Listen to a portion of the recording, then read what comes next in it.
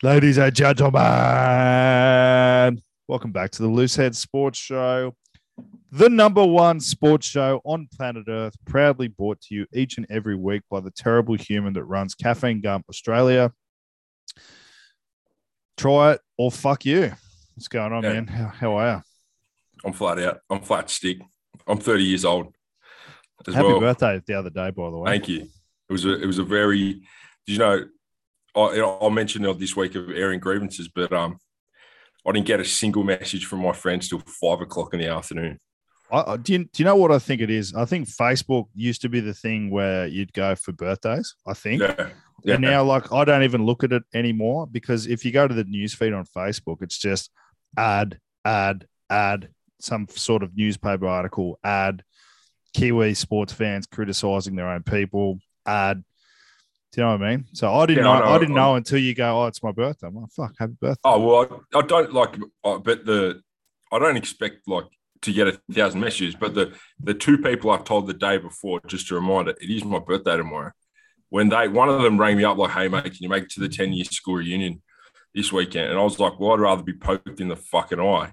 Also, is there anything you're missing? And he just forgot. So I got fucking awful friends. That's all it made me think. Look, at least you have some friends. That's a positive. Huge positive. Talk to me. There's been a lot going on in the world in the last couple of weeks. And I know that you normally plan some stuff. So did you want to take the lead? The things you haven't come up with anything? Well, that's good. Well, there's a lot that's happened on the surface. We've missed like our own rugby lives. And then there's been a lot happening in the world of rugby as well as Well, let's talk about rugby, and then I got some other things to bring up with you. Talk us through the weekend. Obviously made it through the finals, which was not guaranteed given the state of the competition, really. I think it might have been for you guys, but a number of teams were sort of on the cusp there. How'd you guys go? You optimistic heading into the rest of the year? Yeah, I got to be honest, I wasn't watching the ladder a hell of a lot. I was just like, whatever happens, like you just got to win 3 games, like in the finals. And like, the difference between, I honestly think that there's some lower ranked teams that are significantly better than teams in the top 4. I'm not talking about my team. I just think like there's some teams in the top 4 I'd rather play than teams in the bottom 4, and just based on who comes back and what's going on. So I didn't. The most important thing is to have a bit of, be on a bit of a roll coming in. I think have a bit of confidence coming to the final. So that was the most important thing about winning and beating Para, who are a good team. But yeah, mate, that was it. Really, is just finding a little bit of rhythm. Found a little bit of rhythm, and then sat back for 5 minutes and watched the rest of the games play out. You guys knocking off Gordon, was it? It was a weird feeling. They had to get a bonus point win to have a chance of going through, and then Norths had to beat East, and East not get a bonus point. So the boys had gone out and won, and it was amazing. Everyone on the field, anyone to do with the game, players, touchline runners, all that kind of shit, were over the moon.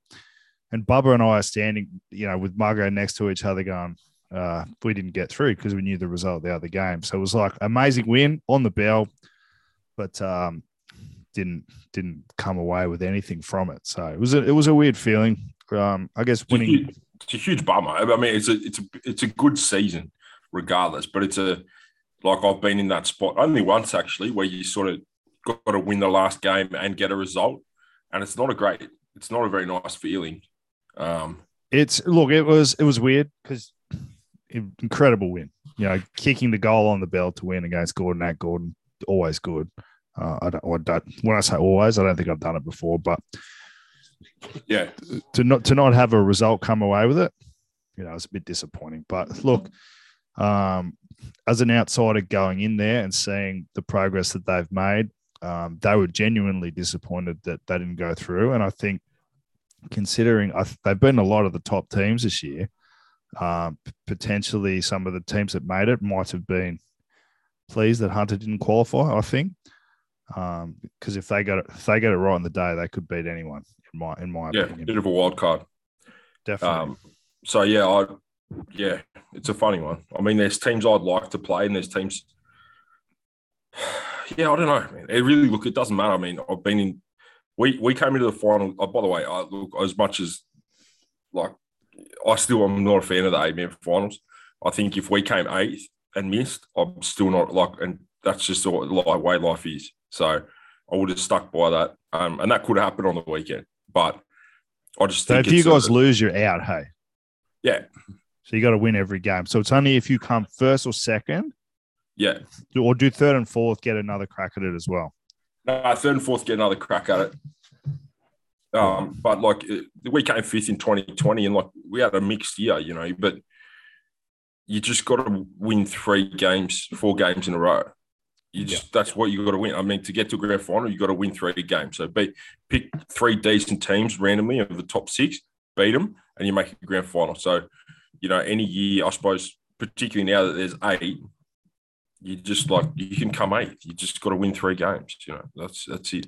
Well, while we're talking about it, let's do a little bit of a preview of the first round of finals. So we've got Saturday at 3:10, North Sydney Oval. Northern Suburbs play the Manly Marlins. Who are you picking in that game if you were a gambling man? North. Which of course you're not. North. Why? Why do you think North? I think it's Manly are 6 on the trot, aren't they? I'm not sure. We beat them. Like it's very hard. It's very hard to like. I think they're on a bit of a slide, and it's hard to get out of that. Like fuck, we were on a slide this year. It took weeks and weeks and weeks. It's mentally very tough with the pressure of going to the finals. North's just a well-drilled side. They're there every year. They always go a long way. I think North's will win as well. Sydney Uni versus Randwick, Saturday, 3:30 at the Sydney Uni football ground. I struggle to see anyone beating Uni, just quietly, but I'd like to know your opinion. So do I, but then they go and lose a couple of games this year to, like, you know, lower ranked sides. So, look, I think Uni will win. I'm with you there. I'd be putting my money on Uni. Okay, Eastwood versus East. That is a very interesting game. I think East are on the way up. But I think you guys have so much depth. Where's that game? Eric Tweedale Stadium. Can you explain that one to me? Shouldn't it be at Milner? Fuck, good question, man. The answer is there's currently a lot of it's been brushed to the side. Fuck it. Rugby's rugby. We've got to play a fucking game. Get over it. But the fact that we are one of the only teams that we've got 1s, 2s, and 3s all playing in a row, and we're playing at Paris home ground. Safe to say, I don't think the rugby side was stoked that happened. So, is it fair to say that the rumours that the people who run Milner couldn't get ground staff for the day, and that's why that happened? No, I don't believe so. Okay, you're very diplomatic. Okay, I'm going to pick East in that one, and I think we should start the hashtag anyone but Eastwood. Cool. You'd agree with that, surely. Anyone but Eastwood. Yeah, do whatever you want. I hope you guys win, only because you got Wayne Borzak playing for you, and I'm a big fan of that guy. Yes. Okay. Pitt Water, that's on Saturday, and then there's a game on Sunday between the Warringah Rats and the Gordon Highlanders at Pittwater Rugby Park, 3:05 Sunday. That's a really tough game to pick. Really tough game to pick. I thought, and this is just me being totally honest, they scored 3 more tries against us on the weekend, and then they pretty much put all their bullets away and didn't fire another shot for the rest of the game. I don't know. I think if their forwards get into the game and they can play for longer than 40 minutes, Gordon are probably going to be tough to beat. But they didn't do that against Hunter. So. It's going to be tight. It's going to be a tight game. Like they're definitely like more scrum driven, but it's not like their Morleys in Sydney Uni. It's still very good, but it's not Sydney Uni. The Rats have got a decent set piece. So look, Rats are hard to beat at home. I think Rats might edge it. Yeah, I'm going to go roll of the dice. It could go either way. I wouldn't be surprised if the Rats win, but I'm going to pick the Highlanders. Now, obviously, you're going to be very biased and say Eastwood here, but excluding Eastwood, who's favourite to take out the comp at the moment, in your opinion? Uni. I think it'll be very hard to beat Uni. Yeah, they're very, very, very well drilled, and they've perfected the style of over 40 kicks a game. More, A zone conversion. Yeah, that's all the comp is, and that's why you can literally go to any week, and almost every team that lost had less kicks. So we're living in a realm of kicking, and they've perfected it. So I agree. I'd be putting my money on Eastwood. We're in talk, not Eastwood, Uni. I have had a few drinks today. I've just discovered Fella. Have you had a Fella before? I've had a Fella. They're very nice. I'm having a non-alcoholic Fella at the moment. Very similar. We're both big soda water guys. Always been. I just thought, there's a lot going on in the world. I very rarely pay attention to things because I normally get my news through you. That's why we do this podcast. But I've actually seen a bit this week, and it's fucking got me. Hey, there's some crazy shit going on, sport and non-sport. I just want to talk about the Ken Catchpole medal before we get into. You've come to the right place, then. You've come to the right place to talk about that. That's on tonight. I'm picking Bubba Coleman for Coach of the Year. I struggled to see anyone else getting it. Taking the Hunter Wildfires from whatever they were the last couple of years to narrowly missing the finals, 9 wins. You don't reckon I'll give it to Solossi? I think if Parramatta had continued their trajectory, I've only had half a drink. I'm slurring already. Trajectory, he would have got it for sure. But I think they've fallen off a little bit at the back end of the year. I don't think Hunter have. Well, the English blokes left, and the Ken Catchpole. I mean, who wins it? What are your thoughts on it in general? Mate, I couldn't even tell you who's in it, and it's just a fucking stupid award. It's a waste of time. It used to be the most prestigious award. Number of Wallabies won it. It was definitely the best player in the competition. I had confirmation last week, and I forgot to bring it up. I think it isn't actually voted on by the refs anymore. The coaches vote on it, which I found quite interesting considering some of the people selected. I can't find the article for it. Are any of the Woods boys in the running for it? Yeah, Ratu and Chris Bell were both in the running. I don't think either of them won.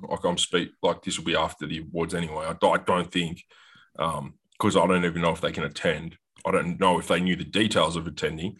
But look, it's just I don't know. I don't know why it's ended this way. But growing up, all the guys who used to win it were the best players in the comp, and in the last decade. It's your captain, your kicker, your 10 or your 7. That's it. That's who gets the points. Because particularly after a loss, coaches fuck it, give it to so and so. Just like whoever's on their head. It's just proven year after year to be stupid. One of the biggest travesties potentially in world sport for the last couple of years is when the C word ended our season last year. Andrew Tuala was high in the running for Catchpole medalist, and that would have been the first front rower ever to take it out. I mean, he's a very good player, but it's just, I don't know. It's just proven I genuinely couldn't give a shit. And I mean that respectfully to the players because they don't elect themselves, but, if you're a good player, if you're the best player in the comp, someone will sign you. But the Ken Catchpole is sort of just, I'm sure old dinosaurs out there think it's great to go to and have a schooner, but it's a stupid award. You ever meet him? No.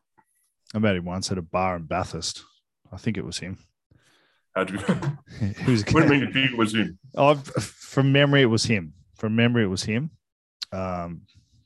Funny bloke. Enjoyed a beer. Yeah, well, yeah, good luck to everyone who's nominated. Don't worry about all the things I just said. I'm sure it's a great award and you'll hang it on your trophy cabinet. Good on you. I tell you what, if I fucking won it, you'd know about it. I would know about it because you're retired and you're 35 and you're not playing. So that'd be very impressive. Not quite 35. No, sorry. 37. What do you think of the Wallabies on the weekend?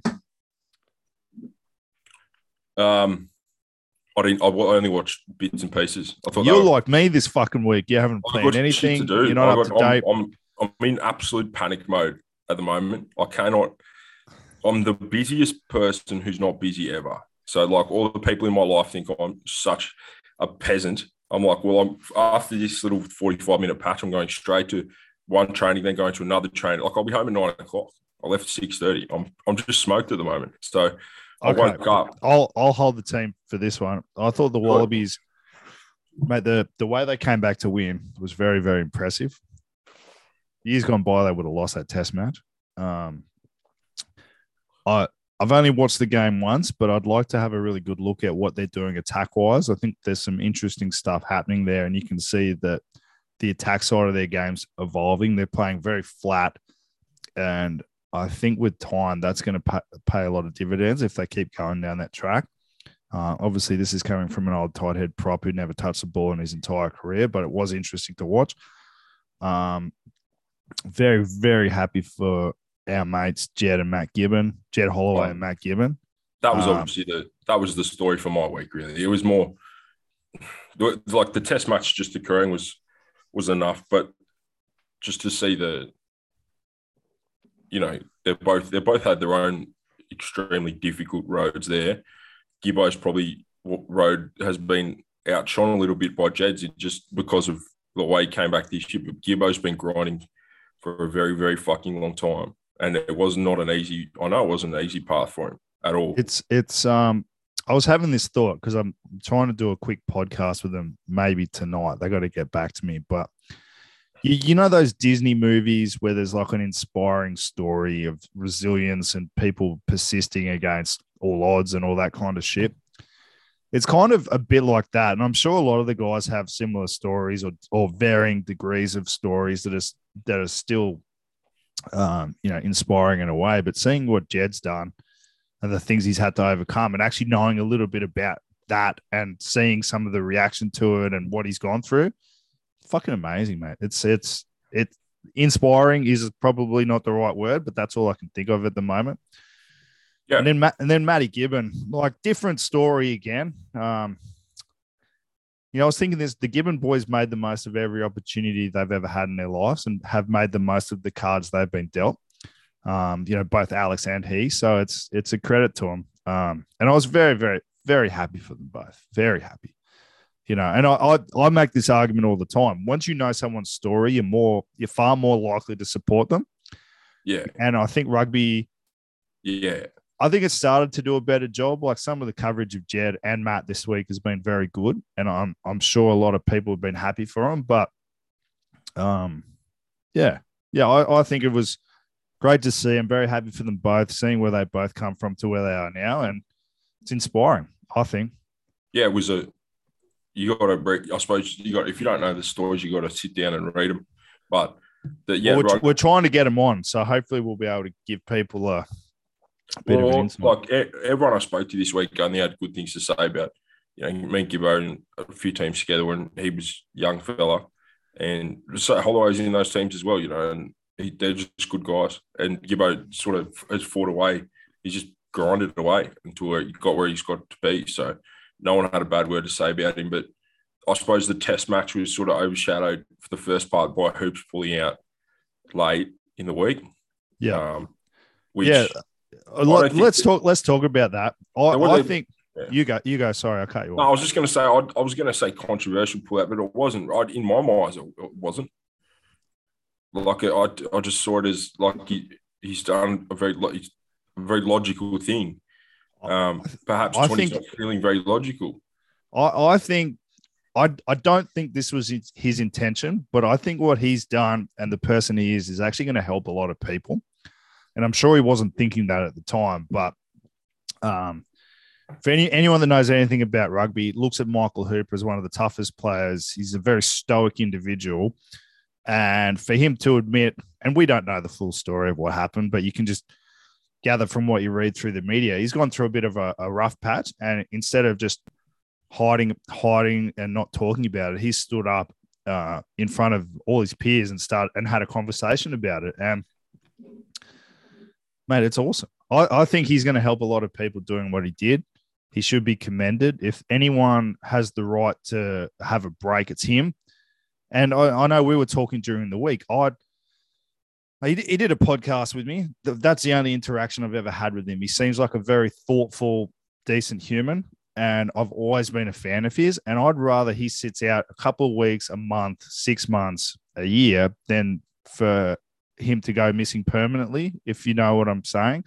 Yeah. And look, it's inspiring, and even the toughest amongst us need help sometimes. And yeah, I don't think you could speak any higher of the man. 100%. Like if you had a broken leg, you'd be out of the game, you know. And your mind is, you know, as important as your body, like, you know, if not more, to everyday life. So like, he wasn't right. He pulled out.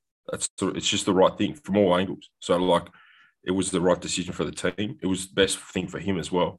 So I hope he's in Manly with his family and he's getting some time off and relaxing. But I don't think people have realised how hard being an international sports person is. Do you think I tried to get, when I talked to him, I was trying to get him to, like, I didn't say this, but I wanted him to sort of explain the life that he's lived. He's grown up as a 22-year-old. He became captain of Australia.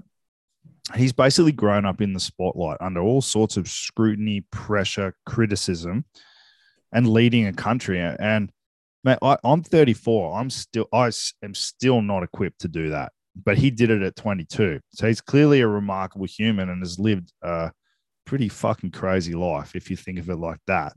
He's just had a kid. He's married now, and those guys are away from home a lot. So I can understand it, man. It's hard. I mean, he's done back-to-back seasons, but he's really he's been front and center for a decade. It's getting punished sometimes, getting praised other times, copying flack. And like, it's just the right thing. Like, if you know, everyone fucking needs help sometimes. And if Michael Hooper fucking needs to just take a little second, everyone should take a little second if they need it. 100%. And I kind of wanted to superset this into a chat about I am going to give it to Kiwi sports fans because I think they are the worst sports fans on planet Earth. But firstly, Chubby, for a long time I've just been like, yeah, I know they suck, right? But like, they're awful. They are truly horrific. They're a lot worse than us. Because I've seen a lot more of it in the last couple of weeks since the All Blacks lose. I haven't been seeking it out, but it's just come and hit me. And it's just, I don't know. If I was an All Black or in the All Blacks ranks, I know you can't be like this, but I'd be like, same as this year. Like, if you're not on board now, you can fuck off. Like, don't come to us when we win the World Cup. Did you see Offa Tu'ungafasi's Instagram story that he posted about how a lot of keyboard warriors will be going back to it was something like going back to your warehouse jobs while we're out here living the dream. Something like that. Yeah, it was something like that. That's hectic. Which I fully, obviously, like that story. But what I wanted to bring up is Ian Foster. Now, I think coaching's tough in general, right? But coaching your own country would be incredibly tough. And I just hope for his sake that he's got some really good people around him helping him, because otherwise I think his headspace would be, you'd have to be a fucking robot to not be hurting if you were him. He's got everyone in New Zealand going after him. Media, former All Blacks, they're just going all out over him. And I guess I just wanted to have a conversation about coaching and having support. Like, I've had my own troubles this year, as you know, and having someone like you to talk to who is a forwards coach at their own club in a very similar situation has been very beneficial for me. And there's been other people that have helped. But who helps you when you're the head of the All Blacks? I don't know. I could say the same thing, exactly the same, like we're having a rough shot to you about you. And I don't know. But like, I read a fairly decent article. I mean, everyone's written an article on it, but about how basically the time he took over the All Blacks, like, you're taking a ship when they're fucking, they could not be going any faster. Like, they're flying. Like, it was going to be a difficult period no matter what. You had some old legends transitioning out. Like, it was not, but there's no rebuild time. There's no like rotation time for the All Blacks. Like, you fucking expect to win every game and that's it. And I just the expectation is just, it is so high, and that's what makes them so brilliant. But honestly, I think he's like, Steve Hansen got out at a great time. He knew he fucking knew what he was doing. Like he got out, couldn't have been better. Hands it off to probably the most qualified guy in the country to do it. They could roll it over to Razor, and I'm sure that like he would have that effect of slightly new things. It always helps, right? Like in that setting, like if you've been down in a bit of a slump, like they might play better. You might pick the odd guy different, but over like a 3-year period, I don't think there would have been drastic changes. Like it's slightly different cattle. There's guys away, like other teams are getting better. Like there's been COVID, like it's just been a nightmare. So I feel sorry for him. I don't know who you would talk to. I think he would probably talk to Steve Hansen and like other Wayne just Smiths of this lords world. of the game. Yeah, because they're I feel like only people that have been in that position can understand what that's like. I don't, for the record, I don't think there's anything wrong with criticizing tactics or performances on field and game plans and all that kind of stuff. I don't think there's anything wrong with that. But when it's personal, as it has been with, like, I put something up on Instagram, I think it was, defending him, like, you're just shitting all over a guy that's won a World Cup for you and has been a wonderful contributor to New Zealand rugby. And the fucking vitriol that post generated was like just absurd. And I think, like, mate, I'm just going to be honest. I've copped a heap this year from my friends, from people who, I've copped a heap this year about what I've done and what's happened where I've been. And it was really fucking hard to deal with. So I can only imagine if it was coming from your entire country, what that would be like. Yeah, definitely. I think I probably, like, things haven't been as dire as it was for you, but it's not a nice feeling. I mean, generally, if people aren't happy, like the trolls and that, don't have the nuts to come talk to me. So I don't really hear too much about it, but you do hear things, and it's not nice at all.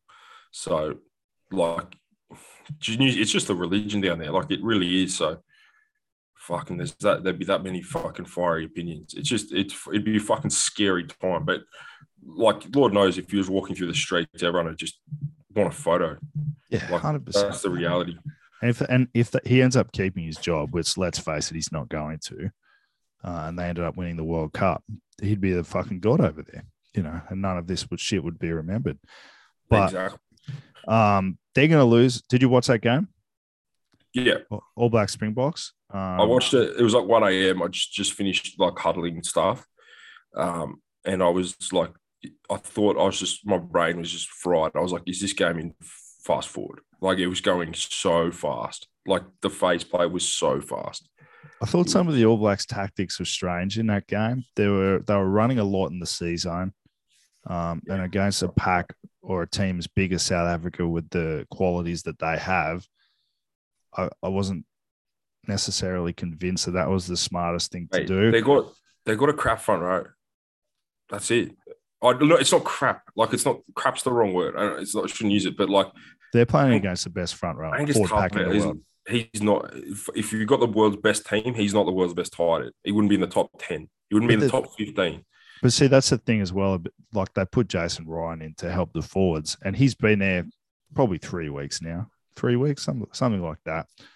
And the Springboks just, you wouldn't say they destroyed them, but they got as close to as you could get to destroying a team without actually destroying them. So the All Blacks had some good scrums towards the back end of the game. But even a coach like that, you can't have a huge influence in 3 weeks if the cattle aren't the same. And the Springboks are just, they're fucking very dominant in the forwards. They play a game that suits the people that they have.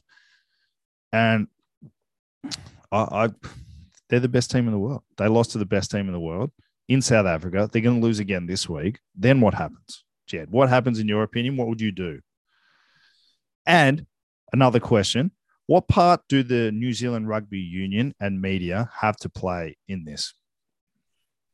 I don't know. I don't know enough to say the second part. I mean, the media are just the media. They're always going to be the way they are. I think they'll lose again. I then think they will beat everyone else. I think they'll beat us. They definitely will, but do you think Foster survives if they lose the next game? It'd be fucking it'd be crazy for them to sack him mid-tournament. Oh, there's been some crazy shit happening. Whatever this thing is, like this 4-way fucking tournament, like these, it changes every fucking year. But I think it'd be remiss to sack him. They'd probably make the decision after this weekend that they're going to move him on, and they'll move him on after the tournament.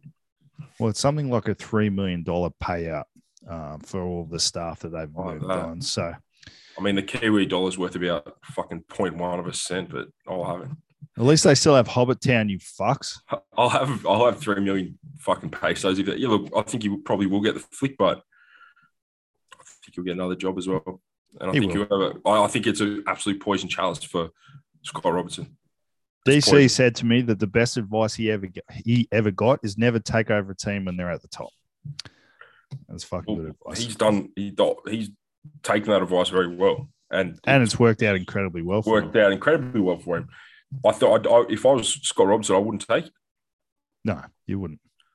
You wouldn't. Find a caretaker. Find his caretaker. Look, with all the murmurings behind the scenes from the board, you can only assume that there's some incompetence there. I think that the smartest thing he could do if they sack him is to refuse to take the job. Yeah, I wouldn't take it. It's just not the right time. He's going to go. You got a year and a half before the World Cup.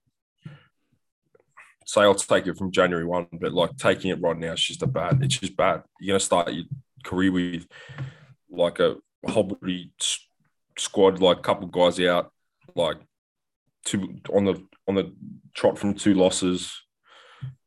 I just wouldn't do it. Are you okay? Your energy's low today. You feeling all right? I'm all right, bro. I'm like I said, I'm working hard. You need to give all this shit up and concentrate on golf. I like golf. Podcasting. Give that. Well, we're talking about very serious things, and I don't have anything but I've reasoned responses for these things. They don't make me feel emotions necessarily. Can we agree that New Zealand sports fans are the most entitled in the world?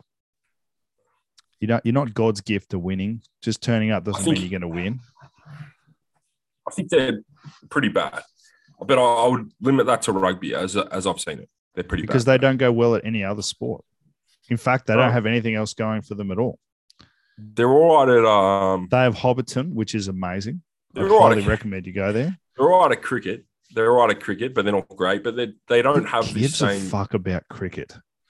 I don't. But I thought I'd mention it. I'm just trying to be inclusive. But this is the thing as well, Jed. Like, how did cricketers get paid so fucking much and they're played in 8 countries and rugby's played all over the fucking world, has far less players than cricket has at the international and the highest level, and they don't get paid as much? What the fuck is that about? I'll never quite understand. It's the same with soccer. Like, I don't get it. Soccer's way bigger. Yeah, I know, but like Australian cricketers get paid a bomb. They're all millionaires. Well, I suppose they've got their India, which is the equivalent of like Japan for us, but it's not even close, really. Well, there's a billion odd people there, isn't there? 2 billion or whatever. Yeah, there's a couple of people in India. There's a couple hundred. But yeah, I don't know. They need to find a way to monetize it more. I'm not sure what the answer is because you're playing for not much over here. You're grinding very hard for not a lot of coin. The most physical contact sport in the world, week in, week out. NFL players can say they are, but they are all padded up. Ice hockey players are all padded up. Today, just like a reel or whatever from Hard Knocks, and it was the second pick in the draft at Detroit, and his signing bonus was $23 million. So, like, I don't know. You don't really have, man, he could bomb out tomorrow, do like 11 ACLs, never play again. $23 million, just put in the bank and run. I got to ask you about Nancy Pelosi going to Taiwan. Does that shit terrify the fuck out of you? I said this a couple of weeks ago. I was like, China will be the next big thing. It's not good. None of this is good. What's happening right now? It's scary. Like I don't like. They've got a military base in the Solomon Islands. It's horrible. It's bad. It's very bad. It's all bad. What possible benefit could the Speaker of the House have going to Taiwan?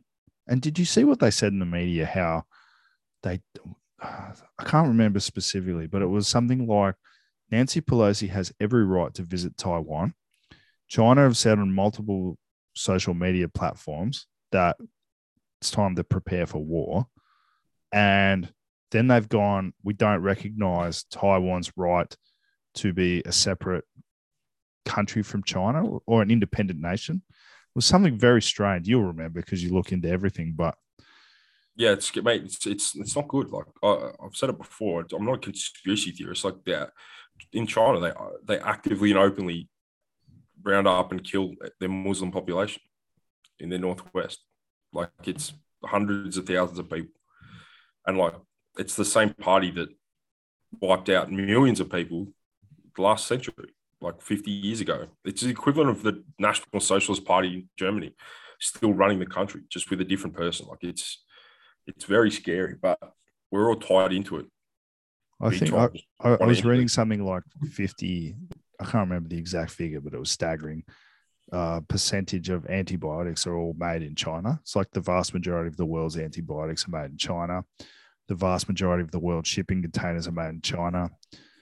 So if you inflame China, there's going to be a cost to pay down the track. There's a lot happening in the background. World powers moving. Meanwhile, like our whole society is just caught up in a 5-year-old having a fucking gender reveal or something, like you sent me today. Like let's fucking. But that's what's crazy is like that's what our like Western society is focused on at the moment. That sort of shit. Meanwhile, like there's a superpower moving into the Pacific with a whole bunch of guns and people getting locked up, and we're like, yeah, but let's wait till he can speak and he'll choose his gender. Like, or they'll choose their gender. Like, what the fuck? Priorities are backwards, man. Let's read that. Let's read that. So he made the big announcement with a confetti cannon filled with blue smoke.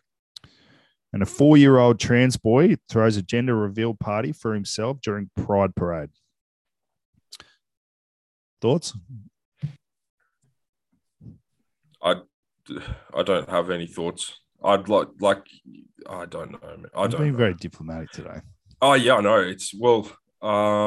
My thoughts are it's fucking stupid. I mean, it's crazy. It's mad. It's the most insane thing ever. Like, I don't think I could make rational decisions as an 18-year-old, let alone a 4-year-old. At 4 years old, you don't know like how to go to the toilet properly. I hate to break it to you, you still don't make rational decisions, and I don't as well.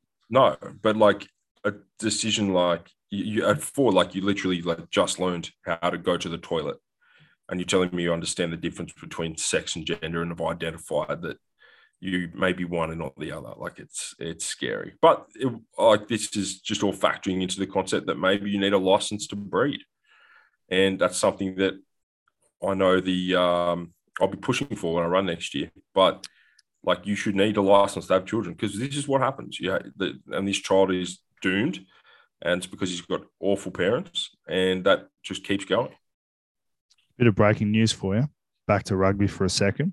Shoot. Alan Alatoa has been forced to withdraw from the second test and has flown home for a family bereavement. I haven't got into details about what's happened, but obviously I hope Al's okay, and very sad for his loss on whatever's happened. I hope it's not, well, obviously bereavement serious, but I hope it's not. Yeah, he's a good guy, Alan. I hope whatever it is, it's okay. Yeah. What do you make it? What do you make of that? Who steps in? Obviously, Robbo plays, doesn't he? Yeah, wouldn't. You'd think so. I think he's injured, so I'm sure what will happen is Taniela Tupou will go into the starting team, and I'm guessing maybe Pani Farmasili might get his test debut finally. That's really not when you want to be picking someone who hasn't played in a long time. But I'm sure what will happen is Slipper will jump across the tight head if Taniela comes off. Good call. Well, I hope Alan's all right. And that was a real change of tone because I was just wrapping up about how parents should need licenses, and we had to move to Alan. But both are sad topics in my mind.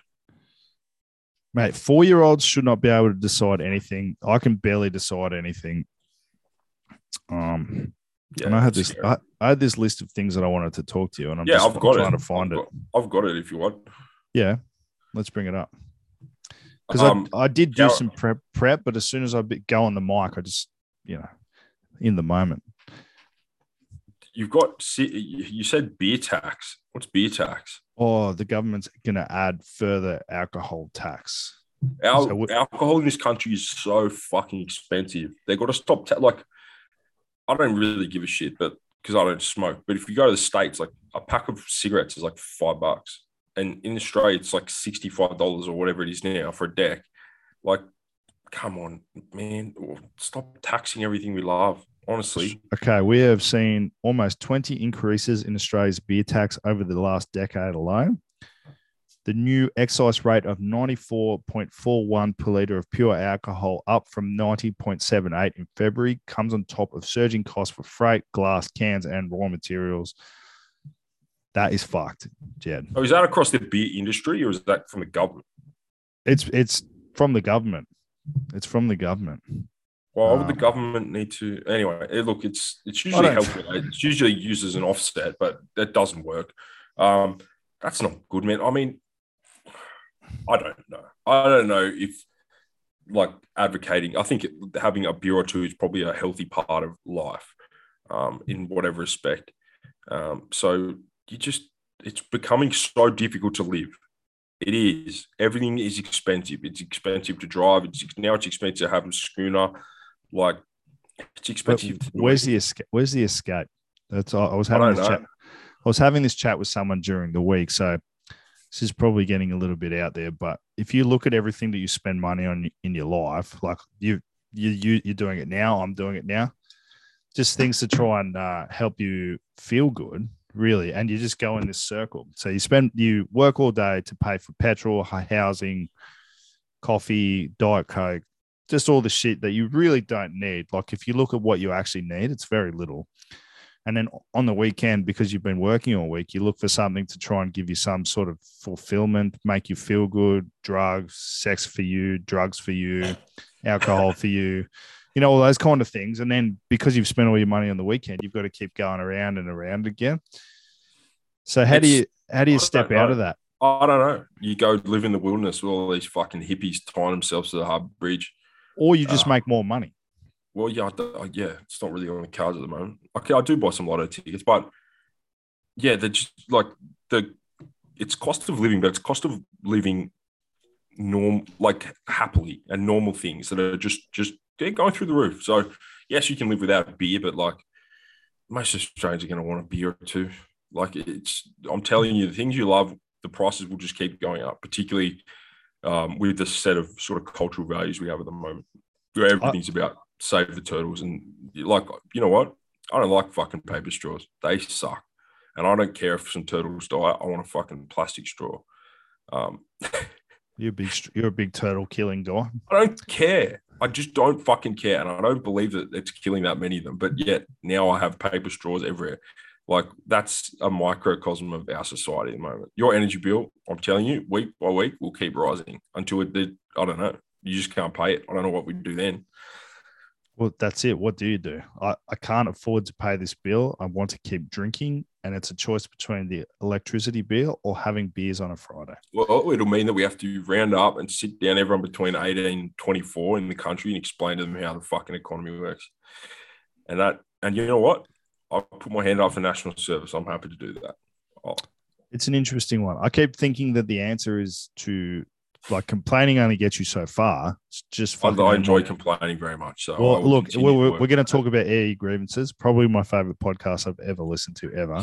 Fucking hilarious. Kate was like, "Have you listened to this? This is fucking great." And then I listened to it, and the story about the 5-year-old soccer coach putting his hand on you. Oh my god, that's so funny. Air grievances on the Loosehead Sports show page. Very, very, very worth a listen. But yeah, I was thinking, instead of just complaining and being a bitch, just earn more money. Just do something to earn more money. And I know that doesn't sound easy, but there are so many ways to make money nowadays that if you just put your mind to it a little bit, just make more money. Just like next time one of you, like someone you haven't spoken to in 10 years, messages you on Facebook and says, "Do you want to make money while you sleep with an online business?" Just say yes. And buy that water filter. Buy into that isogenic scheme. Sell protein online, become that guy. Get into a pyramid scheme. As long as you're far away, as long as you're towards the top, you'll make money. But look, you're taking the piss. But if you want to earn money, you can. You can do stuff online. You can sell things. You can drive for Uber. There's a bunch of ways that you can earn extra money. Oh yeah, I was taking the piss, but if you hustle and work hard enough, you can sort of make whatever you want to a limit. I mean, the most successful people I know are the hardest workers. That's there's no secrets, but that's what I was thinking. Instead of being a bitch, just earn more money. Yeah, 100%. Anything else bothering you? What's going on? I've got a slight cold. I don't have COVID, which is good. That only lasts for about 15 weeks, going off my experience. What did you think of Ricky Stewart spraying Jamin Salmon in prison rugby?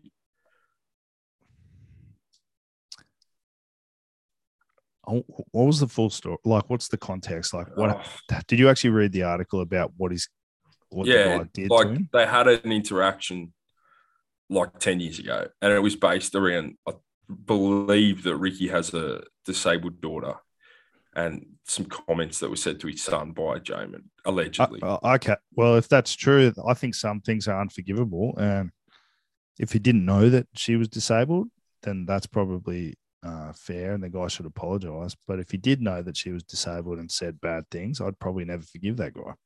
Yeah, I agree. So, like, if the bottom line is that those things happen, then I don't really give a shit. I hate that he got fined for that. Well, that's what I was going to ask. Is like, what 25 grand or something? Obviously, 35. Obviously, you get fined like in all sports if you come out and you spray like the organisation or you criticise the refereeing too much or like. But like, what should you be able to say? Because it's not like we do post-match press conferences, but it wouldn't be very common. But every now and again, someone is a dog. So like, well, there was a dog shot put on, or like someone did punch someone in the back of the head. What couldn't you like? At what point is it okay? But why can't you criticize? You can't criticize. What I'm saying, generally speaking, why can't you criticize? Because you don't want to hurt other people's feelings. No, because most of it is like the leagues, whatever they are, the AFL, NRL, Super. It brings the sort of game into disrepute in a way, I suppose. I think rugby league bringing anything into repute is good for the game. So if they disrepute the game, that's probably rugby league's fucking brand. I think you should be able to say some things. I mean, yeah, I don't like the concept of finding like you should really have to go on an absolute hammer to find someone like. I don't know. I think we should all stop being so sensitive. And what about Paul Gallen? Speaking of prison rugby, he's fighting two people in one night. Like how out of ideas are the promoters? Like he's fighting two shit fighters in one night. Well, look, I'm a big fan of Paul Gallen. Anything that he's putting himself out there to make money, and I appreciate that. So that's what I mean. Paul Gallen is not bitching about his electrical bills of $7 strong arm and cappuccinos. He's fighting two blokes in one night to make more money, and I respect that enormously. But on the flip side of that, the Fox Sports coverage of it is so laughable, ridiculous. But like, does the concept not like? Why can't you just find one decent heavyweight, one decent person for him to fight? Fighting two, like Justin Hodges. Anyone listening to this right now could beat Justin Hodges in a fight. Anyone. He's a terrible boxer, a truly awful boxer. And Ben Hannant is not much better, to be honest. He's like a proper amateur. He's had one fight and wasn't it against Justin Hodges? Like, what are we doing here? What the fuck are we doing? But like Australia is so short on boxing talent in particular that we've got a 42-year-old ex-NRL guy fighting two like mid-40s guys in one night and they'll try and sell it. I'm not buying it this time. Have you bought it previously? Yeah, I think I bought it I bought one or two. Sometimes I want to see the undercard as well. But yeah, I'm not fucking buying it, mate. Two guys, it's just ridiculous. And they're so shit at boxing. Like, fuck me. Boxing's a funny sport because, like, if you look over in the States, there's guys like Jake Paul who are just killing it. And over here, like, I think you would say Gallen's probably one of the bigger names in boxing in this country. Probably not globally. You'd have like Kambosos would be up there. Like the SBW one must have fallen through. I'd love to be on the inside of of the negotiations there and actually know what's happening, like who's actually ducking, like what's happening there. Because I'd like to see that fight. I think why aren't they fight that? I think Sonny would fuck him. Well, I'll take that bet. I think Gallen would fucking put him. You reckon? Put him in, so you reckon Sonny's just trying to dodge that at the moment? I've never seen Sonny box particularly well. Yeah, but hasn't he fought like half decent guys? He's fought like a half decent guy who's 15 years older than he was when he was half decent. Like but he's not fighting Justin Hodges and. No, he probably would though. Like, I don't know. Look, it's both. It's a sad indictment. You're right though. Like, if I was I don't know. If I was like the inspired unemployed or something like that, I'd just fucking put myself out for a boxing match. Well, let's fight those fuckers. You and I on the same night. Well, ever since we tried to fight them, one of them's dating Victoria's Secret model, and they have their own brand of beer. Yeah, I know. It's very frustrating, and I really like them as well. But actually, that brings up a good topic. You continue your train of thought, and then I'll go off on this tangent. No, I was just going to say it's hard to fight them if I like them, but like, why wouldn't, if that's what's paying the bills, like some punter, whoever has the biggest social media following in Australia, should just put himself up for a boxing match. Well, do you think, like you and I are big fans of online content? You know, America has a bunch of podcasters, people that talk online, do all this shit. Who do we have in Australia? I don't know. Honestly, I think day to day, like things that Alan Jones. Like that. No, but you've got like Tucker Carlson, Joe Rogan, all these online, Dave Portnoy, and they're varying degrees of online personalities depending on what, you know. There's some guys that are out there. There's some right, some left, some center, some are. Yeah, we don't really have anyone. We don't have anyone. Is it a cultural thing here that won't allow that, or is there just no one here that's popping off on the internet? I don't know. I feel like we don't holistically do sport. I feel like we shoot off into our branches. So like the AFL have like the AFL pundits, the NRL have their guys who are quite well known, like Kenty and those guys. And then the union have people like Sonny Bill, who can't speak English well. So like, but we don't have like just sort of people who sit in the middle of sports and just sling it. But not even just necessarily like a Stephen A. Smith. Yeah, guys like that, Portnoy, you know, we don't have McAfee, those kind of independent sort of media guys. No, we don't have them. It's weird. Does our population not, like, are we not a big enough population? Like, obviously, a lot of the world looks to America. We should just be a micro version of the States, right? We should have at least one who's just talking sports nonstop, following everything, betting on everything. No, like, sort of knows it, but we really don't. Like it. Like I said, the more I think about it, I think it just divides into the sports really quite promptly. So obviously your most famous ones will be with the biggest sports. So like AFL and NRL will probably have the most famous like broadcasters, I'd say. But there's no big dogs. There's no like Stephen A. Smiths or like those American just giants who are just out there every day, just like talking about whatever's controversial that minute. They're just talking about it. But even politics, like there's no Tucker Carlson in Australia. Not really. I've seen some people try. There was some guy who used to be on the radio that talks shit online every now and again. There's Waleed Ali. Oh, fuck. If that's the best we can do, we're fucked. Well, no, he's obviously a fucking socialist, but there's Sky News have like a few that they do like each night. I can't remember their names at the moment, but they have a few they do, like who do like an hour. So something similar where they sort of go on like a bit of a rant. Very enjoyable. I was trying to, because obviously I'd like this to be a big business venture for us one day. It might take a few years, but with your magnetic personality and energy, I think we'll get there eventually. Hey, I'm doing my best. Hey, you work 75 hours a week, so it's hard to be up all the time. But what I was going to say is trying to analyze why some of these people pop off and make it big. Have you looked at that? Like, do you have any thoughts of why someone like say Andrew Tate at the moment has just taken over the fucking internet? What is it? Is it because he speaks in a way that is engaging and he says things that people think but are afraid to say? Is that why? Yeah, is that why he's popping off? Like, have you ever thought about that and had a deep dive into why these people are sort of cutting through into popular culture? not super deep, but like all of them evoke emotion. And I think that's one thing Australia doesn't do that well is all of our media people, they'll just toe the fence on everything. Like they'll never take a hard stand and be like, that was wrong. That this is fucking bullshit. That shouldn't be happening. But these guys, all the famous like internet people, they evoke emotion one way or another. Like you feel something towards Andrew Tate. Some people might not know who he is yet, or like you feel something. Who doesn't know who he is? I don't know, our older audience. Like you feel something towards Tucker Carlson. You might hate him, but you still feel something, so you'll engage with it.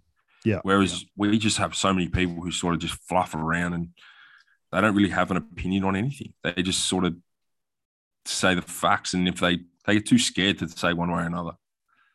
I think you know how they say the silent majority? I think that there's a lot of people that would agree with guys like Andrew Tate, Dave Portnoy, Tucker Carlson, but are potentially too afraid to say those opinions at the risk of getting, cancelled or ostracized from their society.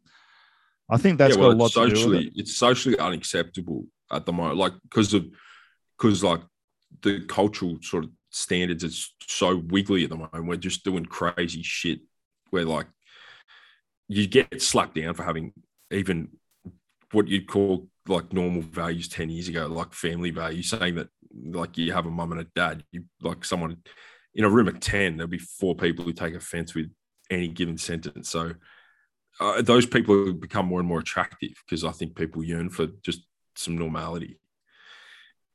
I think it's very interesting. I've been watching it more as a study in why some humans are successful, because it's similar to coaches. Like you and I are both aspirational coaches, so naturally you look at other coaches you admire and go, why is that guy going well? Why is that guy not going so well? And just analyzing it. And the whole Andrew Tate thing's been so interesting to me. Well, I'm not sure that approach works particularly well for coaching. Because I was thinking about coaching the other week, just because someone was talking about just cultural shifts in the Shute Shield, and I was like, what worked in 2015 like doesn't work now, because I was there in Thank you. I was there in 2015, and like there was fuck all compared to now. There was fuck all detail. There was fuck all planning. There was 20% of the planning detail that went into these games, but maybe the culture was stronger, right? And so we're just discussing like culture versus detail, and how you need a bit of culture.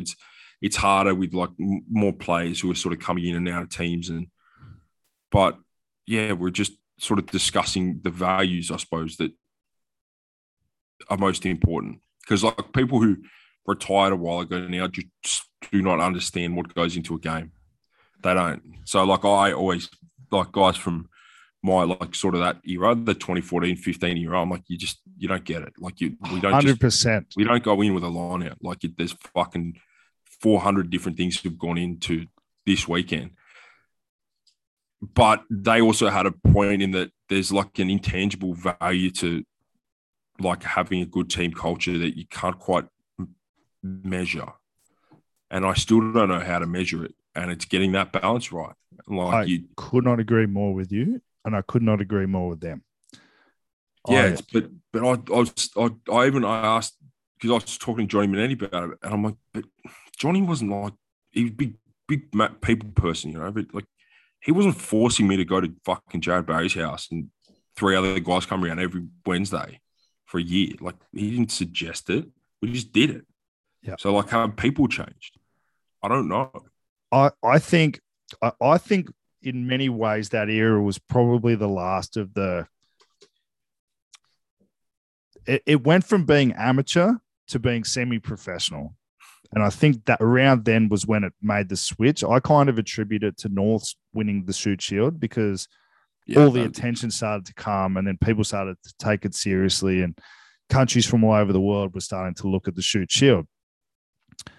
Culture's massive, but you also have humans that are more transactional in nature, and rather than asking what they can do for the club, it's what can the club do for me.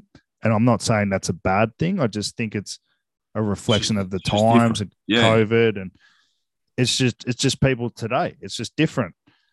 And I agree with you totally. 2015 to 2022 is a light year away in rugby, and it's. But telling that to people, they don't understand it. I think you have to have been in it the whole time to actually see that. Would you agree with that? Because you've got guys that have jumped out and you tell them that and they go, well, that's just not true. Yeah, they don't quite get it. I mean, I honestly think that if you miss like 6 months, you're fucked. Like in terms of developments and like game trends and things like that, which is why it's so hard you can't just grab someone who's a decent coach in 2012 and like throw them in. It just doesn't work. Or 2015? I'm not getting into any fucking things here, but it just doesn't work because there's been so many, and like Simon Cron coming through changed everything.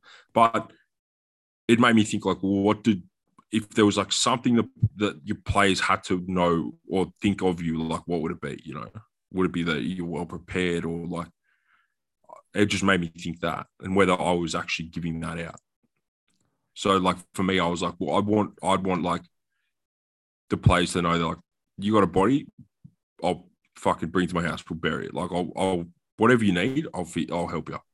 So if that's rugby, then that's rugby. But if that's uni, if that's fucking life, whatever, like I'll sort that out, and like I'll do anything that needs to be done to make sure that, you know, we can all play and be happy. Because I don't know, I don't know why that led to one thing led to another, but I suppose it comes back to like core values, and I was like, that would be what I want people to think. So maybe I need to change things or do things so that that's how it ends up. You know what I mean? I do completely. It's yeah. I think we're very early in our career, so you're not going to get it right first year. I think even 20 years in, you still learn. I think as long as people know you give a fuck, that's probably the biggest thing. For me, like I one of the things I was very big on is if I fucked up, I'd admit it. I would always admit when I was wrong, and I don't think a lot of people do that. I think that's important. You can't just. We've all had coaches that would refuse to admit that they were wrong, and I think people just see through that. And if you're not sincere, people sense that. And the other thing, I think you got to do things for the right reasons as well. Like you can have your aspirations, you can, you know, have all these things that you want to do, but if you're not doing it for the right reasons, people see through it. I don't know. I just see like detail has become increasingly more important, and if your detail is poor, your team will be bad, and that's just the reality of now. Things have gotten far more professional, but if the players don't like you, there'll just be a intangible. They don't really like. They're not drawn to you. They're not playing for each other. There'll just be an intangible value that you can't get.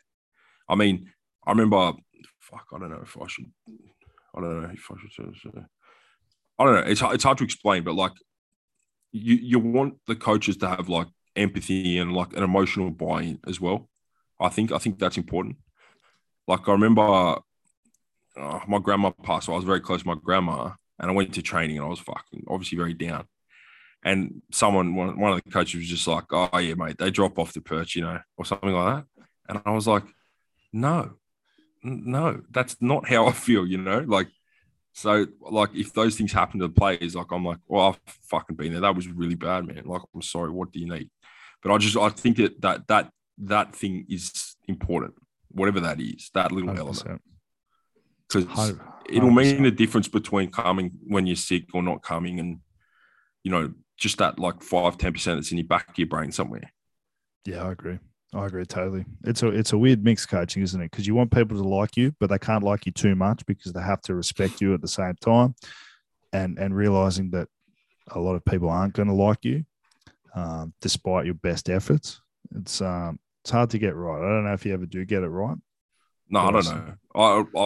I still maintain that as long as the players are happy, like, then you've done something right. And you're always going to have people not happy because some people would get dropped or not picked, and they don't like this person and they don't like the way you're doing that. So it's impossible to please everyone. I know it is, but I think like if you've got the hardest thing is having logical people, logical players, because some young players or some old players, they're just not logical. I think we've spoken about that before, but I think the most important thing to know is exactly where you stand. Like if you're an absolute gun, you need to know it, but you need to know your weaknesses. If you're like a fringe first grader, like you need to sort of know that you are a fringe first grader. Otherwise, everything will be a disappointment. Like you have to be able to assess your own game a little bit, because otherwise, when you go to that meeting, they're like, yeah, well, you know, so-and-so's getting picked. Like everything will seem unfair if you've got like a poor perception of where you actually sit in reality. Whereas if you've got a reasonable perception, you can sort of make adjustments and also to your own expectations a little bit, you know. Like there's some guys out there still, like I'm sure, who are like 28, 29, not playing that well and like, yeah, well, I'll be in the Wallabies. Like we're just holding on because I'm that close. Got to adjust a little bit because otherwise, like all your outcomes every year are going to be disappointing because you've set like an unattainable goal and unrealistic. I think you've got to have realistic goals, you know. What's the best feeling that you've had as a coach so far? Or what do you think's the best part of it? I think it's, I don't know, just like subtle acknowledgements of like, fuck, there's a fair bit of work done there. Like whether it's preview, review, or like, you know, you go into a game, you're like, look, this is what they're going to do, or like this was what will work, you know, and those things happen. Alternatively, it's seeing guys hopefully soon move on. Like I mean, that's the irony about Shute Shield is that you want, and I said it to the forwards earlier this year, I'm like, oh, some of you are here to play as part of like your legacy to Eastwood. Some of you want a contract. And for the guys who want a contract, I don't fucking want to see you ever again after this year. Like I hope I get a postcard from France in a year. Like that's ideal. So I'm hoping the best part, and I know a good part is when like you get feedback that someone's been watched or someone's been scouted for this, for that, and you're like, fuck yeah, that's going to be awesome. In a year's time, he's not going to be here. He's going to be a professional rugby player, and this will all just be a nice memory. Like I think that's the best part. Is hopefully seeing all these guys go on a journey. Totally agree. I same as you. There's a guy probably started as a third grader and is arguably the best in his position in the competition, and very, very good team is talking to him right now.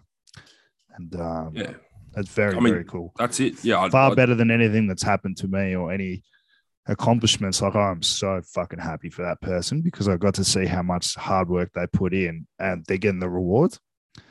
So yeah, that's the best part. Is like all like see, and it's all relative, you know, like it might be like a guy who starts as a third grader and he ends up as like a fucking absolutely critical first grader. Like you need him to win a game.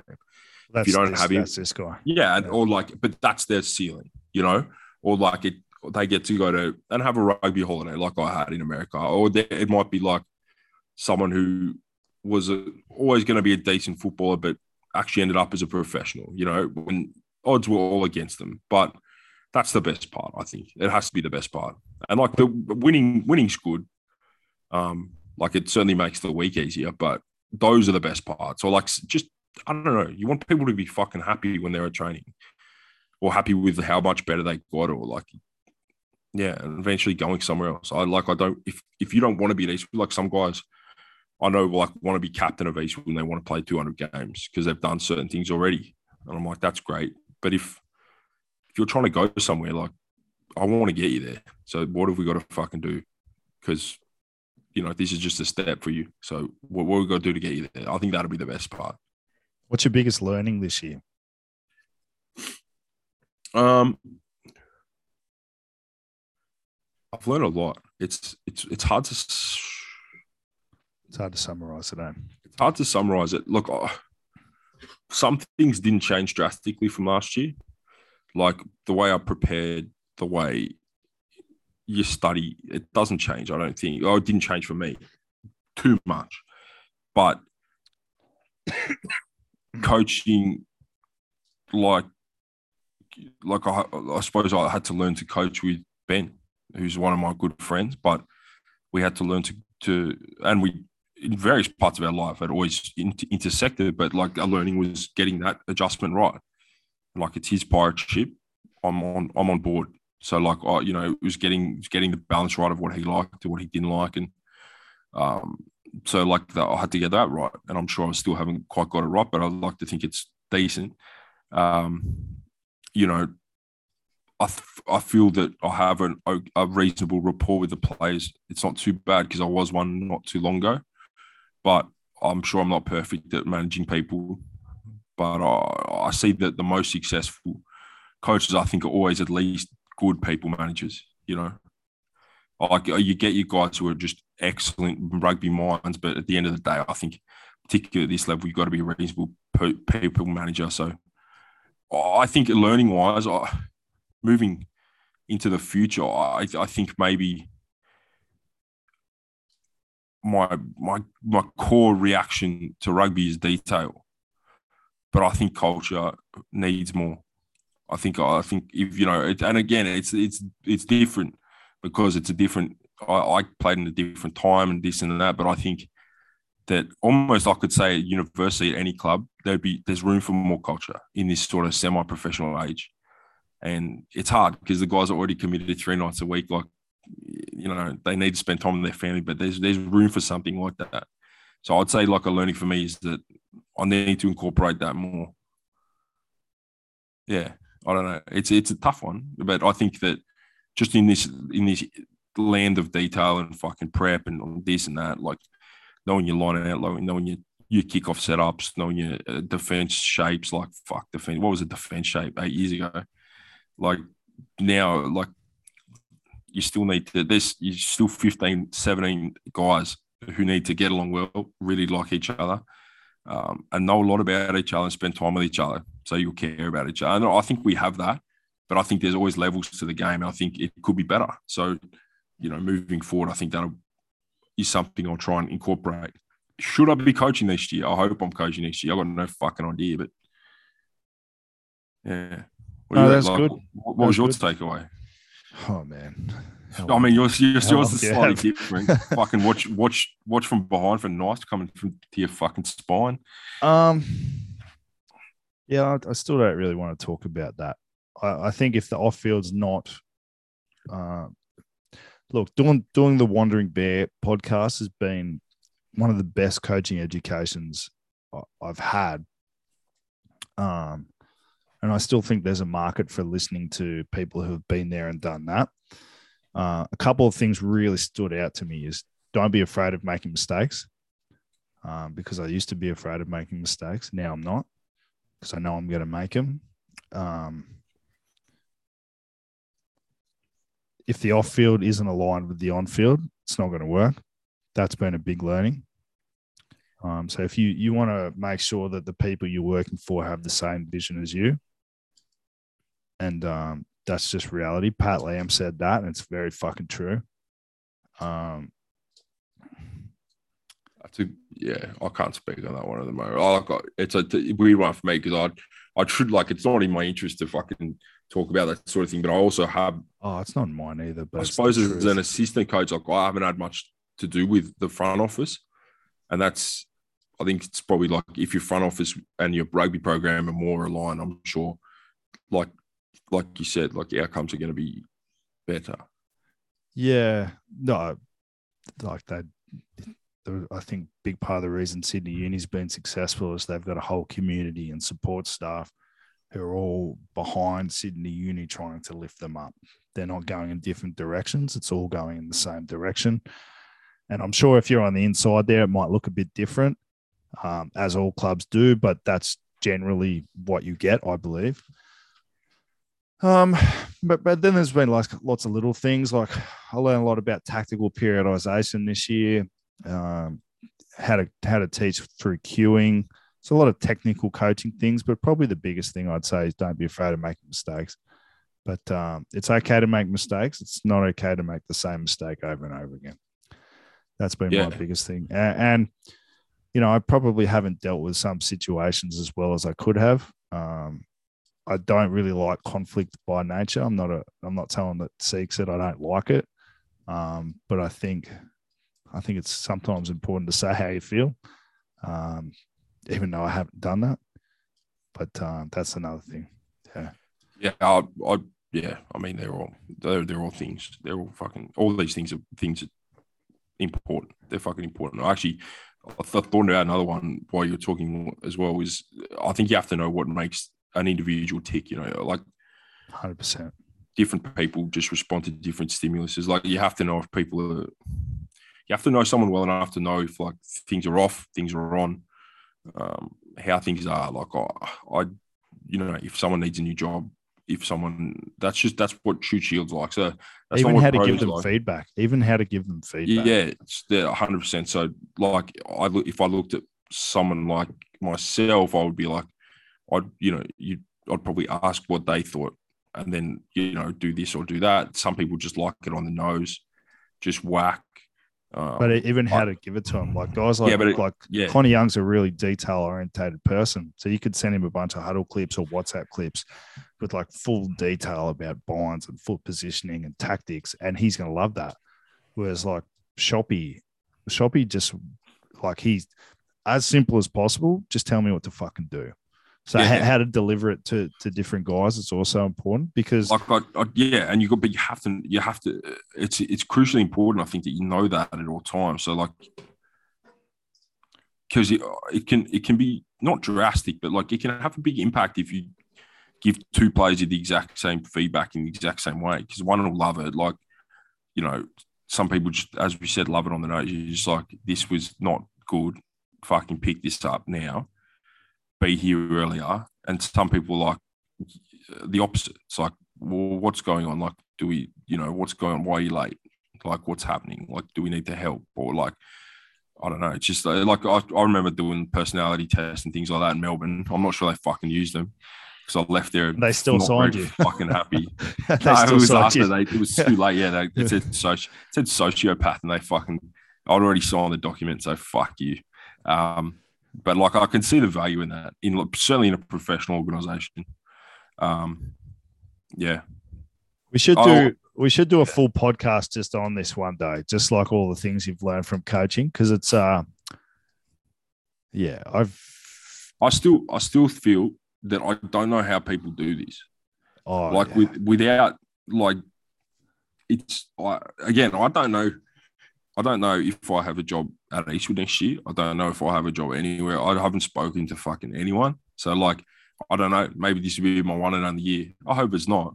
But, like, I don't know how it's very hard to do long term. Like, I don't know how people – I think if you were working hard at a different job, you would not have enough time to dedicate to this unless you did on sleep. So, like, unless you're very high up in an organisation where you can knock off at 3 and fucking – do a couple of hours here or there. I don't know how people do it. I truly don't. So I'm like mystified by guys who've done it for 15 years or so, and managed to provide for a family. I don't know how they do it. It's a mystery to me at the moment. No, I'm with you. I'm very fortunate in the job and life that I've fallen into that I do have the time to do it. And if I wasn't doing what I was doing, I wouldn't have been able to go up to Newcastle this year, which I enjoyed the hell out of. But yeah, it's a fucking tough way to live. I was just saying to one of my mates the other day, this year's been both the best year of my life and the worst year.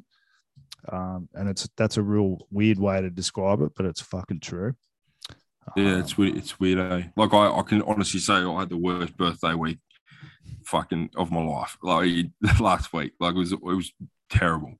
After we went down to Randwick, it was just not a good. It was a very hard week.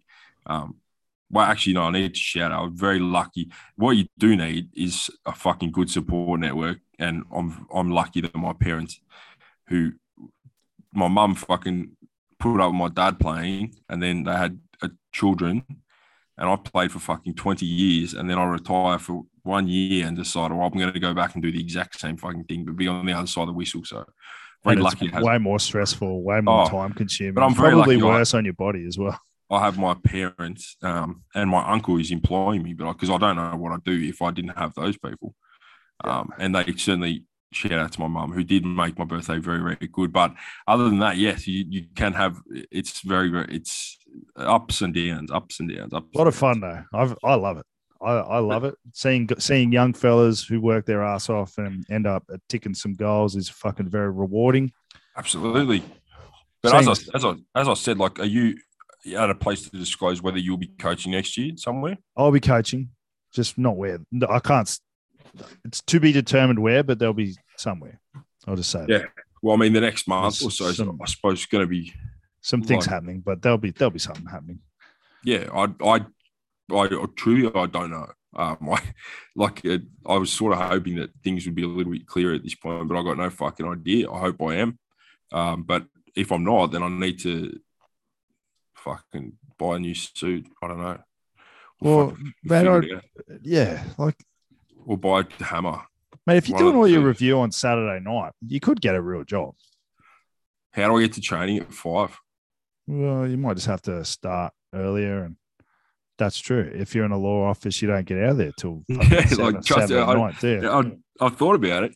I've thought about it. Some thinking goes into it. When you go to an interview and you're like, yeah, but I got to knock off 4:30 on Monday, Tuesday, Wednesday, Thursday, and I can't work overtime ever. When does the shoot shield go to 4 nights a week training? I can see that happening. Good question, man. I can see that happening when the money goes up. Yeah, it's direct correlation because I reckon every club would be different. In this respect, and we try to give the guys a night off every month, like not on an easier week, but like where they've had particularly hard loading. Or this year was fucking easy because it rained every single day, so like they get their odd Monday off. But you know, most guys in the comp are making $300 a week or $400 a week. There's some guys making more. Don't play for Eastwood, those guys. No, they fucking don't. Certainly not the coaches. But when it gets to sort of, you know, $8, $9, $1,000 a week for like the standard guy, then you can ask for 4 nights a week, and there's no late to training, and like that's when you sort of click over into that sort of -10 sort of thing.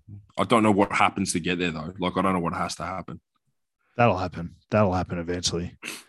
Yeah, before we're growing old or what? We're already getting there. Anything else bothering you? We haven't brought up Cowra playing major or minor semi-final. It'd be major. They always win. So it's major semi-final in Orange this week. Yeah, I'm stinging to get out there. They're fucking doing some damage. I got my Cowra's better than Sydney hoodie, which was nice. I'm not wearing it at the moment because I'm sunburned as shit. But yeah, they'll fucking do the job. I actually was looking at the Cockatoo squad, and I was very disappointed by the lack of representatives from the Cowra region. Only one, and I thought, tell you what, you guys get back to me on this one. But it looks like there's a lot of Central Coast players. Is there a bit of bias in the selections there? Can someone from Cowra reach out? Grippy, but like Grippy, I know you're listening. A lot of Central Coast players, and I thought, gee, I'd like to see the bloody, Avoca Sharks head out to Cowra and try and do their job out there, because I think they'll get a rude awakening by the Eagles. Also, just on that, good to see 54-year-old, great city, by the way, Cowra, just for anyone wondering. Absolutely fantastic. Good. Just on the Cockatoo squad, great to see 55-year-old flanker Paulie Tuala still running around. That guy's a fucking legend. Yeah, he's the nicest person in the world. I met him first on that tour, which we've never spoken about, that Barbas tour, but that was the first time I'd met him properly. And he was friends with some people I knew, like the Jared Brays of the world, from when he's up in Gordon. And I was like, well, this guy's really nice. And he doesn't look, tell you what, I was only 25 at the time, 24, and he looked looked younger than me, and he still looks younger than me now. So handsome guy. He should play until Tom Brady retires at least. 45. Very handsome guy. Very handsome. Thinking, James Slipper is the Tom Brady of Australian rugby. Boom. Why? Keeps going. That guy's my age, and he's still going. Remarkable. He's got to be one of our greatest ever. Loose head pride. Mate, needs to get his nose fixed. Needs to get his nose fixed. Sorry. He'll be right. He's a good sort. I know, we all need to get something fixed. I need a quick nip tuck. I mean, I'm sure you've been running since the last time we spoke. I've been running. I haven't. I've been lifting though. I've been lifting heaps of tin, and I've got to play these fucking 3 games in September, and I'm just in pieces. I'm in pieces. Like I'm in so much pain. Like I got a couple of slip discs, but I just can't do it. Like I fell asleep if I fall asleep on the lounge, mate, you might as well wheel in a wheelchair. I'm fucking done for the week. I had back pain for 15 years. And then when I stopped playing, no more back pain. Really? Yeah. You think it might have been scrums or hanging around with backs every week? I mean, carrying this side, mate. Yeah. Or I will say, yeah. So I'll get another episode of Air Your Grievances up. Last week was... Hold on. Let's talk about that show. That is my new favorite fucking podcast. I'm thinking of just creating a separate Air Your Grievances podcast on the Wandering Bear Sports Network because fuck, it's funny. And you get some fucking great people calling in or you calling them. Explain what it is first and then we'll promote it a little bit. I've put 2 episodes out. It's basically, I just call people in my phone, basically. And the grand end plan is for me to just have a burner and people can call me at any time. Look, will heaps of people call me and tell me I'm a piece of shit? Probably. But I'll tell them they're a piece of shit. And then also, I'm not going to put them all in, but I'll just call people up and ask them what's bothering them, or I might put something to them if I know that it'll bother them. It varies. Like some people talk about rugby, some people talk about like fucking China, some people talk about things that have to be beat out. And it's kind of fun. So it's certainly too. It's an easier one because you can I can just lie on my lounge and fucking call someone and be like, "You're on." And it's very funny. I think there's probably something to it as well. There's something to the burner idea. I'll just go, right, call me between 4 and 5 on a bloody Tuesday, and anyone can call in and just crap on about anything they want. But if I didn't learn how to edit, we would not be having this conversation, right? We'd be in some sort of prison. I think it's hilarious. My favorite one was where you told the guy that the Wallabies were going to take a knee. Yeah, that was very good. Well, I knew it was going to get him.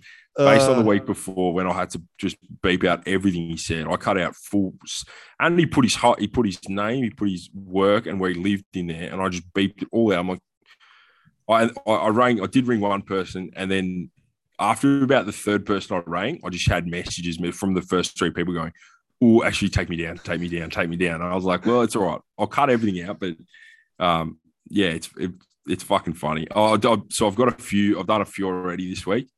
And I'm hoping that I'll do a few more tonight. Well, can you please? I want to be on that show whenever you get around to it. I got a few. Would you like me to call you? I would like to be on Air Your Grievances. It's my favorite show. So. It's anonymous. Well, that's fine. I don't care if people know it's me. I actually need to get.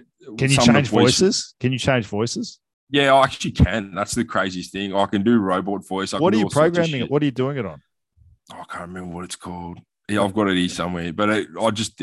Mate, it was just learned by like monkey learning how to fucking edit, because I knew I couldn't put it out without it. And it's been very funny. I'd like a few of the boys from the bush to put their grievances in because I feel like Tommy's funny. I'll get Tommy your number. Yeah, please do because I feel like a few of my mates who are like bitching about getting a fucking weak soy latte. They'll get put in perspective by the fact that the hay baler's fucking busted or. The cop in town's been pepper spraying people. Real problems. Not fucking. My almond latte is fucking $7. Yeah, 100%. Well, I've this has actually not been an episode of me blowing up particularly, but it ended up good. I think ended up good. A bit of a slow start. We warmed into it a little bit, but I can't just. Yeah, the thing is, you can't just yell about things if you don't want. Like if they're not yelling things. Some of the things we discussed were very important, but there'll be times for yelling. So should we? Do you have anything that you want to? Anything that's bothering you particularly this week? Any inspirational messages for people? I've worked out what we need to do as a strategy. Is we need to cut this podcast up into 5 or 6 clips and put it out on all social media channels, YouTube Shorts, YouTube, fucking TikTok, Instagram, Facebook. We got to be better at that. And that's probably me. I've got a computer again now, so I can do a little bit more of that. But sorry, I just went off on another tangent. What's bothering you this week? What inspirational messages do you have for our loyal audience? To the audience, I say stand by and stand ready. Do you know who that's from or not? No, it's all right. It's what Trump said. He got in trouble. For war, like talking about war? No, when they tried to say that he wanted people to raid the Capitol building, he said, stand by, stand ready. So I saw a really good thing that Trump put out the other day. I'll send it to you. It's about how people quit too early and they would have been successful if they didn't quit. It was quite good. Yeah, look, all you need, right, is just a can-do attitude and a couple of billion, and you can turn that into at least an extra 2 billion. So, no, look, I don't know. I'm not sure what it is. I'd say keep your phone on you, everyone. If you'd like to be called, then just DM the program, and I'll try and call you up. All right. Are you going to be having Silly Sunday this week, you reckon? No. Mate, at the conclusion of this season, whenever it may be, hopefully in a month, I think there's a good chance I just go to bed. And then sleep. They're like, where's Jed? He's been away for 14 days and I'm just hibernating. He's shut down. He's in his room. There's moss growing on his head. The last couple of years have been fucking wild. Can you believe that they shut the world down for 2 years? Yeah. Well, I'm reading books. I read books, everyone. I read books. So fuck you. Recommend any? No, I like crime thrillers, things.